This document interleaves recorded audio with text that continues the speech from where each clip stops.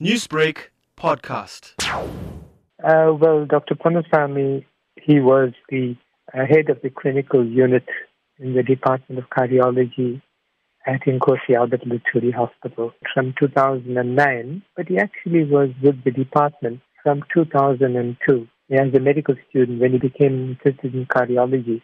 And it was very soon thereafter that we realized that he was very good in his administrative and managerial skills. And he rose very quickly and became a principal specialist. And at the time, that was the designate for a manager's post. And he served in that post and became head of clinical unit until the time he passed away. And Dr. Naidoo, I know you have come from a guard of honor that was held for Dr. Ponnusamy this morning. What was that like? Well, the guard of honor was arranged by Dr. Charlie, the medical manager at the hospital. The whole hospital turned out to send off Dr. Ponnusamy to see him and pay their last respects. It was a devastating loss for all of us. It was a tragic event, his passing, because he died of COVID. He was ill for 2 months in the ICU at Albert Luthuli. And we all hoped as time went on that he would improve. And he did improve slightly, only to suddenly take a turn for the worse. And once he deteriorated and developed an infection in the ICU, he steadily got worse and eventually passed on.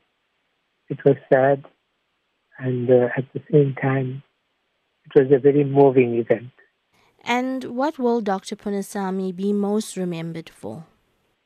Well, I think we will all remember him for the discipline that he instilled in the department. He managed his job in an exemplary fashion. He commanded the department.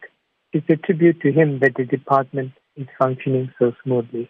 He had his own unique way of doing things in his own inimitable fashion. He commanded the respect of everybody. And people grew to admire him. They valued his contribution to the department. He was able to pull everybody together and fortify the unit and give us a wonderful cardiology service. And that's something that is that you don't see very frequently. And for that, Leslie will be very clearly remembered. That is a legacy that he's left. And I said to the staff, although he is gone, we should not feel lost because he has taught us so much. And that will enable us to soldier on. And I said soldier on because, he was a member of MK. And I often used to in meetings say that discipline arose from his military training. He gave selflessly to the department. He sacrificed his own family and his social life. His love was his work. And he devoted a lot of time to the temple as well. And we will remember him for how he unselfishly gave of himself to the staff and to the patients. Newsbreak, Lotus FM, powered by SABC News.